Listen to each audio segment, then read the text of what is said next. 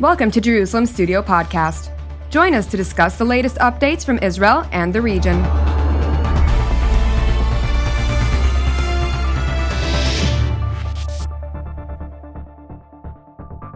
Shalom and welcome to Jerusalem Studio. President Yitzhak Herzog's visit to Ankara earlier this month was an important milestone in a long road back to a sensible relationship between Israel and Turkey. There was a strategic love affair between these two nations in the 1990s, but it turned into an acrimonious divorce after Recep Tayyip Erdogan, the president of Turkey, came into power.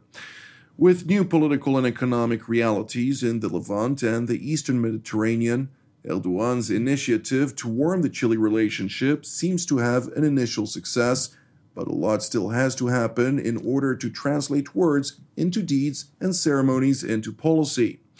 Joining us from Istanbul, Turkey, is Mr. Yusuf Erim, who is TRT World's editor-at-large. Thank you for joining us, sir.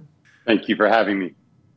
Indeed. Also joining us from elsewhere here in Israel is retired Colonel Dr. Eran Lerman, who is the co-host of TV7 Middle East Review, a Powers in Play co-panelist, as well as the Jerusalem Institute for Strategy and Security vice president and editor-in-chief of the Jerusalem Strategic Tribune. Thank you for joining us as well, sir. Well, I would have been happier to be in Istanbul, but this will have to good do as it is. Indeed. Also joining us here at the studio in Jerusalem is our TV7 editor-at-large and host of TV7 Watchmen Talk, Powers in Play, and so much more, Mr. Amir Oren. Amir, give us somewhat of a recap of the latest developments with regard to the Israel-Turkey relationship. So these two words you used regarding President Erdogan, initiative and initial, obviously have the same roots. And we here at TV7 have happened to be privy some 9 months ago to the earlier feelers that the Erdogan administration sent to the then new Israeli government of Naftali Bennett and Yair Lapid. It took some time, and the Israeli Foreign Ministry wasn't initially receptive to the idea, but President Herzog took up the challenge, and we have seen the two presidents launch this new phase in the relationship. Now, of course, we have to see words being turned into deeds. Indeed. Let's start with the preliminary stages of the attempt to seek a rapprochement. Mr. Erim, I'd like to ask you, what triggered the shift in policy from Ankara's perspective towards Israel? I think there was a lot of triggers, not just one. The changing dynamics of the region, obviously. And when we look at these changing dynamics, the understanding that there's going to be less U.S. engagement in the Middle East going forward. And when we look at this changing dynamic, I think both Israel and Turkey read this very well. And we saw a recalibration in both of their foreign policies. Israel recalibrating with the Abraham Accords, normalizing its relationship with many Arab states. Turkey recalibrating by reaching out and normalizing with the UAE, starting a process with Saudi Arabia, testing the waters for a process with Egypt, and also outreaching to Israel as well. So we're seeing both states launch simultaneous reconciliation and normalization processes with many of the players in the region. So it's a similar read from both Israel and Turkey on what's expected. Now, again, there's more that's been happening in the region as well. Regarding the Eastern Mediterranean, we're seeing recently that the U.S. Pulled its support for the pipeline.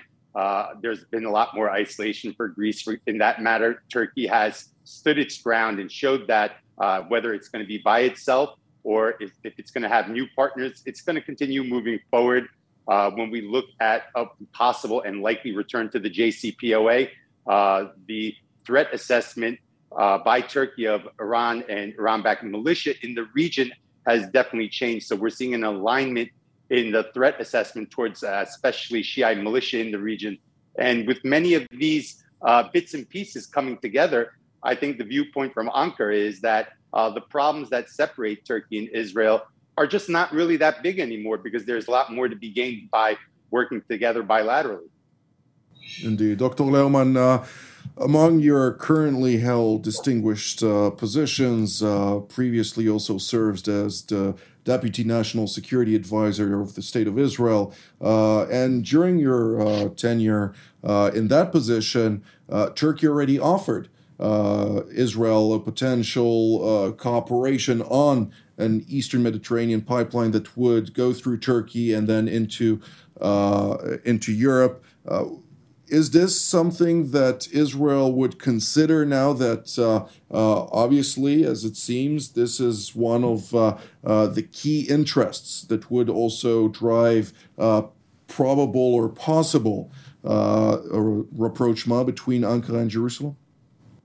Well, having been an advocate of reconciliation with Turkey, of the settling the account on the sorry situation on the Mavi Marmara after 2010, I have to say that on the question of a pipeline, I doubt if this is going to be the outcome of this rapprochement.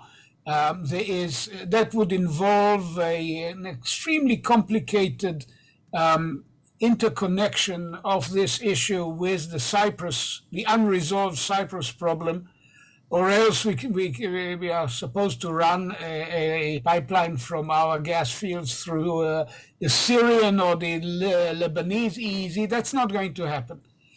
And the American, we should note that the American abandonment, which may have other motivations, of the pipeline project came in favor of the Euro-Asian interconnector, which is a cable, a power cable option.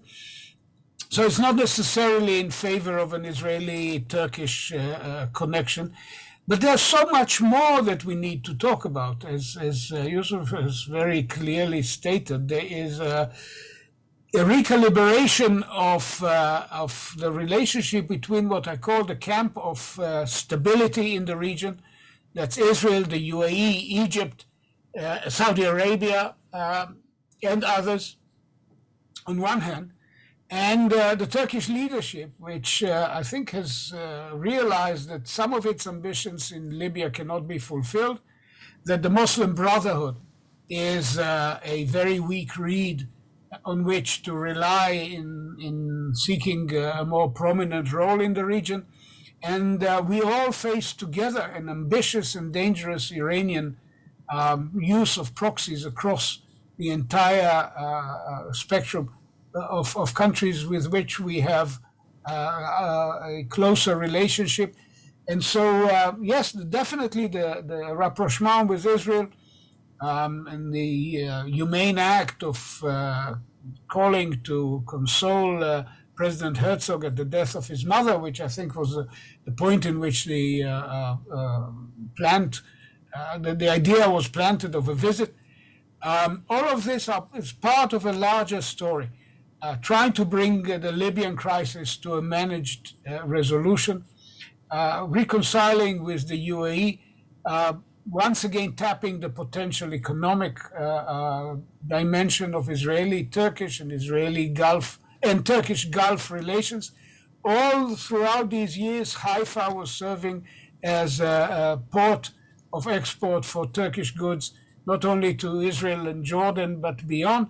So there's many, many aspects to work on, not necessarily the pipeline, which I think is a pipe dream. Mr. Well, Mr. Erdogan has both of his hands on the water faucet. Some 12 or even 14 years ago, he decided to turn on the cold water and made the relationship chilly. And now apparently he has taken the hot water into his hands. And this is fine. At least we are going to have some lukewarm water. The lesson here is that leadership can make a change. One doesn't have to be attached to the status quo. And if Israel took a similar initiative towards Gaza and therefore gave Hamas no reason or pretext to renew tensions, this would also benefit the Israeli-Turkish relationship because Turkey, after all, does see itself as the patron of the Muslim Brotherhood, as was mentioned, and of the Hamas, which is an offshoot of the Brethren. So part of Hamas, it's important also to note, Hamas, of course, has different components within this organization. Only a small part of this is loyal to Turkey. Other parts may be loyal to Qatar, to Kuwait, or other countries throughout the region. Yes, that may well be the case. But if Yahya Sinwar and others in the leadership decide to follow Turkish recommendations, the others will probably join them, especially if Egypt puts its weight behind it. But the point is that it is in Israel's interest to work for the welfare of the Palestinian population in Gaza. And if it also benefits politically and strategically from it, so much the better. Indeed. Mr. Harim, it seems from the points made also by Dr. Lerman and also Mr. Oren that much relies ultimately on the relations or the capacity to resolve issues that have not been quite resolvable on the Cyprus front. Is that something that may take initial steps from your perspective with regard to potentially resolving that issue in order to then accommodate for greater prosperity on the Eastern Mediterranean flank? After Bennett resolves the Russia-Ukraine crisis, he may then resolve the Cyprus crisis and bring amity between Turkey and Greece and go on to other greener pastures. In Hebrew, they say Be'ezrat Hashem. Mr. Harim? Well, before I go into the Cyprus part, I want to talk a little about the Muslim Brotherhood. Both guests mentioned it. Now, when we look at what's going on in the Middle East, we're basically embarking on a new era right now. The Arab Spring, now a decade old. Many of the ideology-based foreign policy is slowly making way for a real politic. We're seeing this directly impact relations among sovereigns. Again, the UAE does not view the Muslim Brotherhood as big of a threat as it did before. And what led to a division, a polarization in the region, and what led to the rise in importance of non-state actors, because you had many of these sovereigns interested in increasing influence in a country, and they would either pick parties or non-state actors to align themselves with.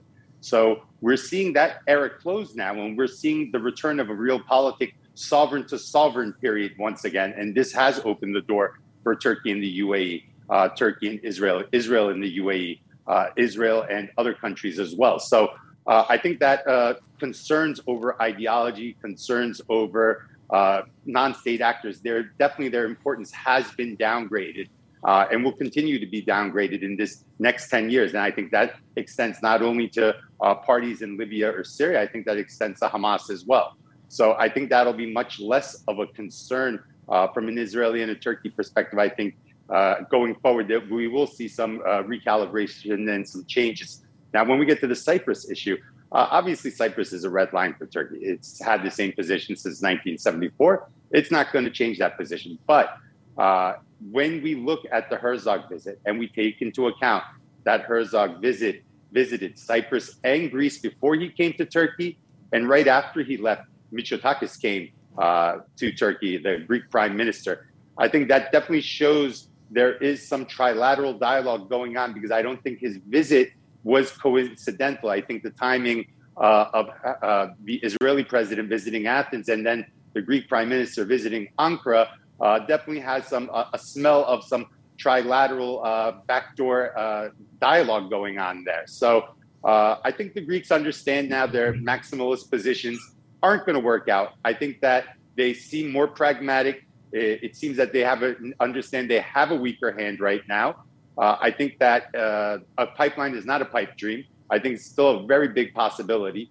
If it runs through Cypriot waters, that's not a problem for Turkey. That's something that Israel and Cyprus will talk between each other, because the pipeline afterwards Israel and Turkey we'll talk about. The part that runs through Cyprus, Israel and Cyprus, they're allies. They can sit down, they can negotiate that half. And I don't think Turkey has any problem with the further extension going forward. So I don't view that as a pipe dream at all. I think it's been over a decade since Leviathan's been discovered. They haven't been able to sell one drop of gas to European markets. And a Turkish pipeline is very, very feasible, very quick, very cheap, and very possible and secure as well.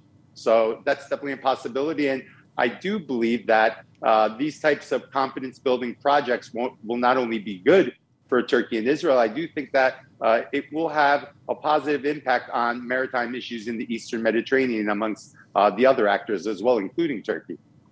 Indeed. Dr. Lerman, I'd like to hear your point on this, but 2 points would like to raise first. The first thing is obviously Israel has keen interest on seeing this pipeline erected. The Europeans have this interest, and the Americans may have this interest, considering that this would then provide an alternative to European reliance or heavy reliance on Russian markets, especially now when we're seeing the whole situation evolve surrounding Ukraine. The second point that I'd like to ask is, to what degree do you see the communications that were made? Of course, it was once again overshadowed by the Ukraine conflict, which was also mentioned by Prime Minister Mitsotakis during the visit of President Yitzhak Herzog, who sought to see a certain equilibrium formed in this region.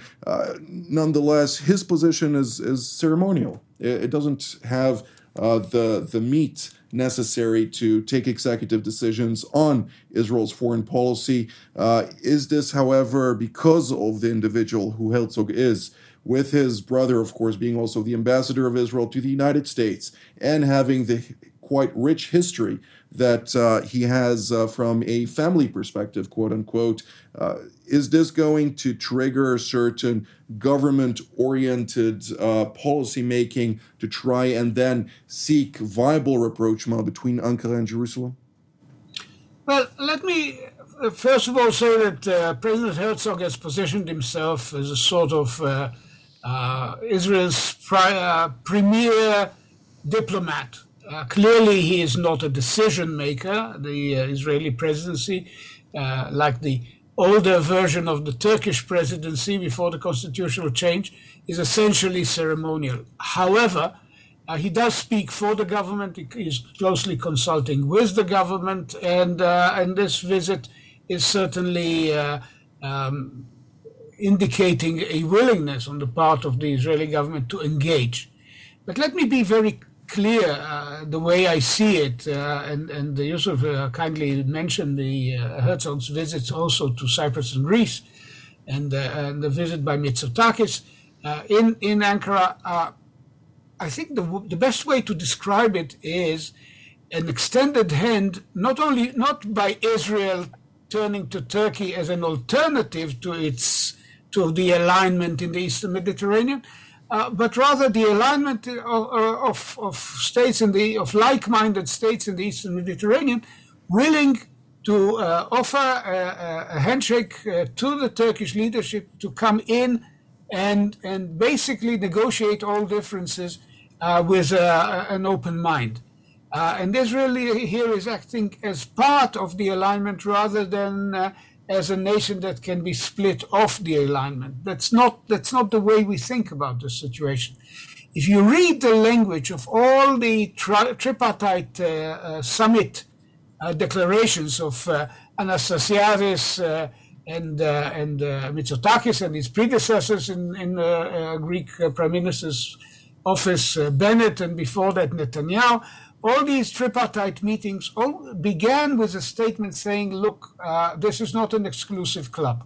It's open to other like-minded nations. In other words, if we should come to a sense, and this is much more the situation now than it was a year ago, that Turkish leadership is not committed to an adversarial attitude towards Israel or towards Greece and Cyprus, but is looking for ways to cooperate, then definitely the Eastern Mediterranean power structure and economic structure, definitely has more than ample room for Turkish participation. It would require certain things to be renegotiated, including the GNA Turkish agreement of November 19 as to the delineation of the EEZs in the Eastern Mediterranean. There's a counter position of Greece and Cyprus and Greece and Egypt. And there needs to be an open-minded attitude towards a renegotiation of these issues. But Israel is not breaking up with its partners in order to pursue this Turkish option. It is teaming up with the partners, trying to pursue an Eastern Mediterranean in which Turkey would be an honored and an important participant. Of the East Mediterranean Forum, of course, Mr. Owen? Once during the 1980s, the Reverend Jesse Jackson, who was a politician at the time, trying to use cliches, said, well, everyone speaks of a window of opportunity, but I'm concerned with the bear putting his arm through the window of opportunity. There is a bear in the room, and we haven't concentrated on the Russian-Ukrainian crisis. Right now that Putin has put into effect his threatened military posture, both Turkey and Israel must reassess their policies vis-à-vis Russia, including the Russian presence in Syria, which concerns both. And obviously, Turkey, being the neighbor of both Syria, Iraq, and Iran, has some similar concerns to Israel's. For instance, is it now really possible to have both American and Russian military equipment? Can the F-35 coexist with the S-400?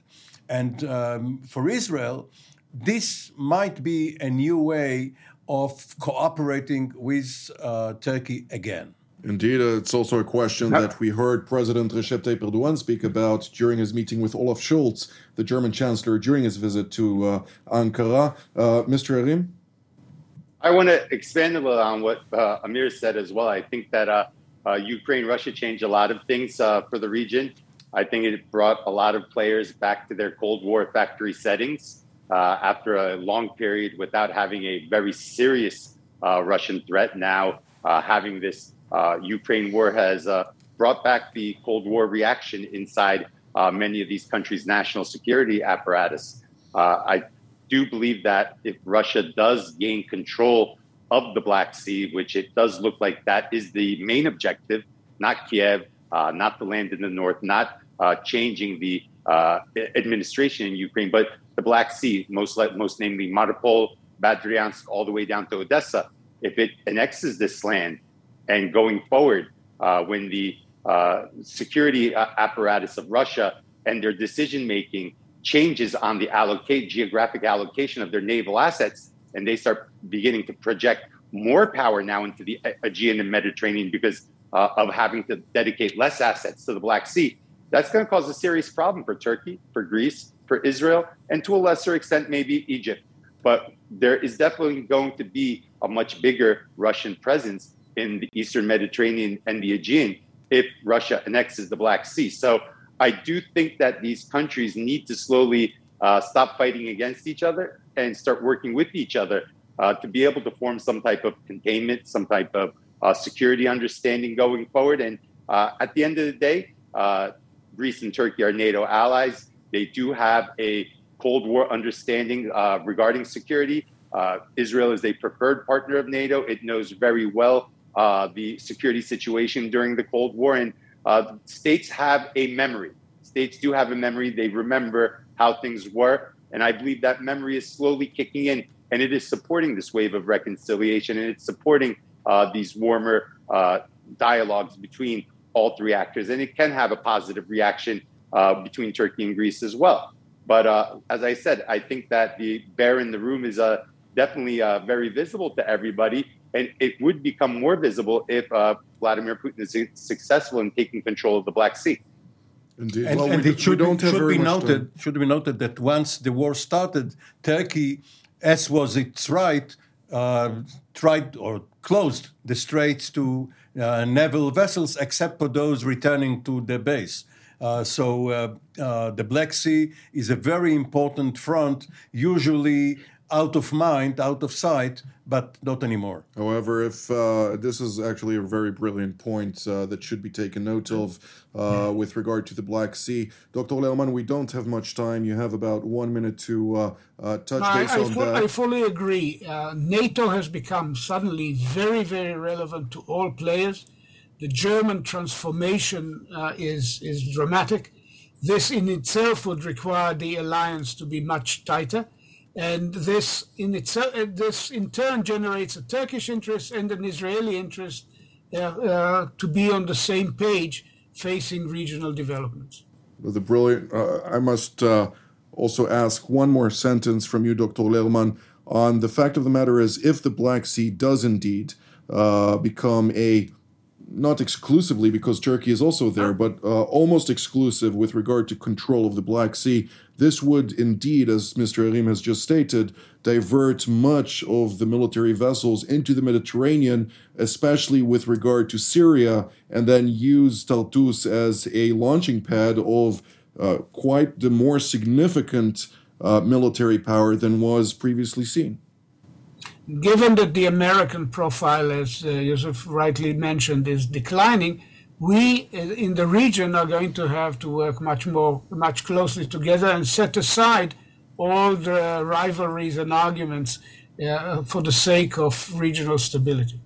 Indeed. Well, thank you so very much for your participation, Dr. Lerman, Mr. Yarim, and Mr. Oren. This is all the time that we have for today. I'd like also to thank our viewers, and we will see you next time.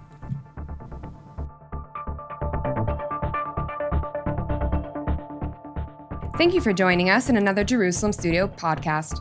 For more content on Israel and its region, we invite you to visit our website at tv7israelnews.com and follow us on social media.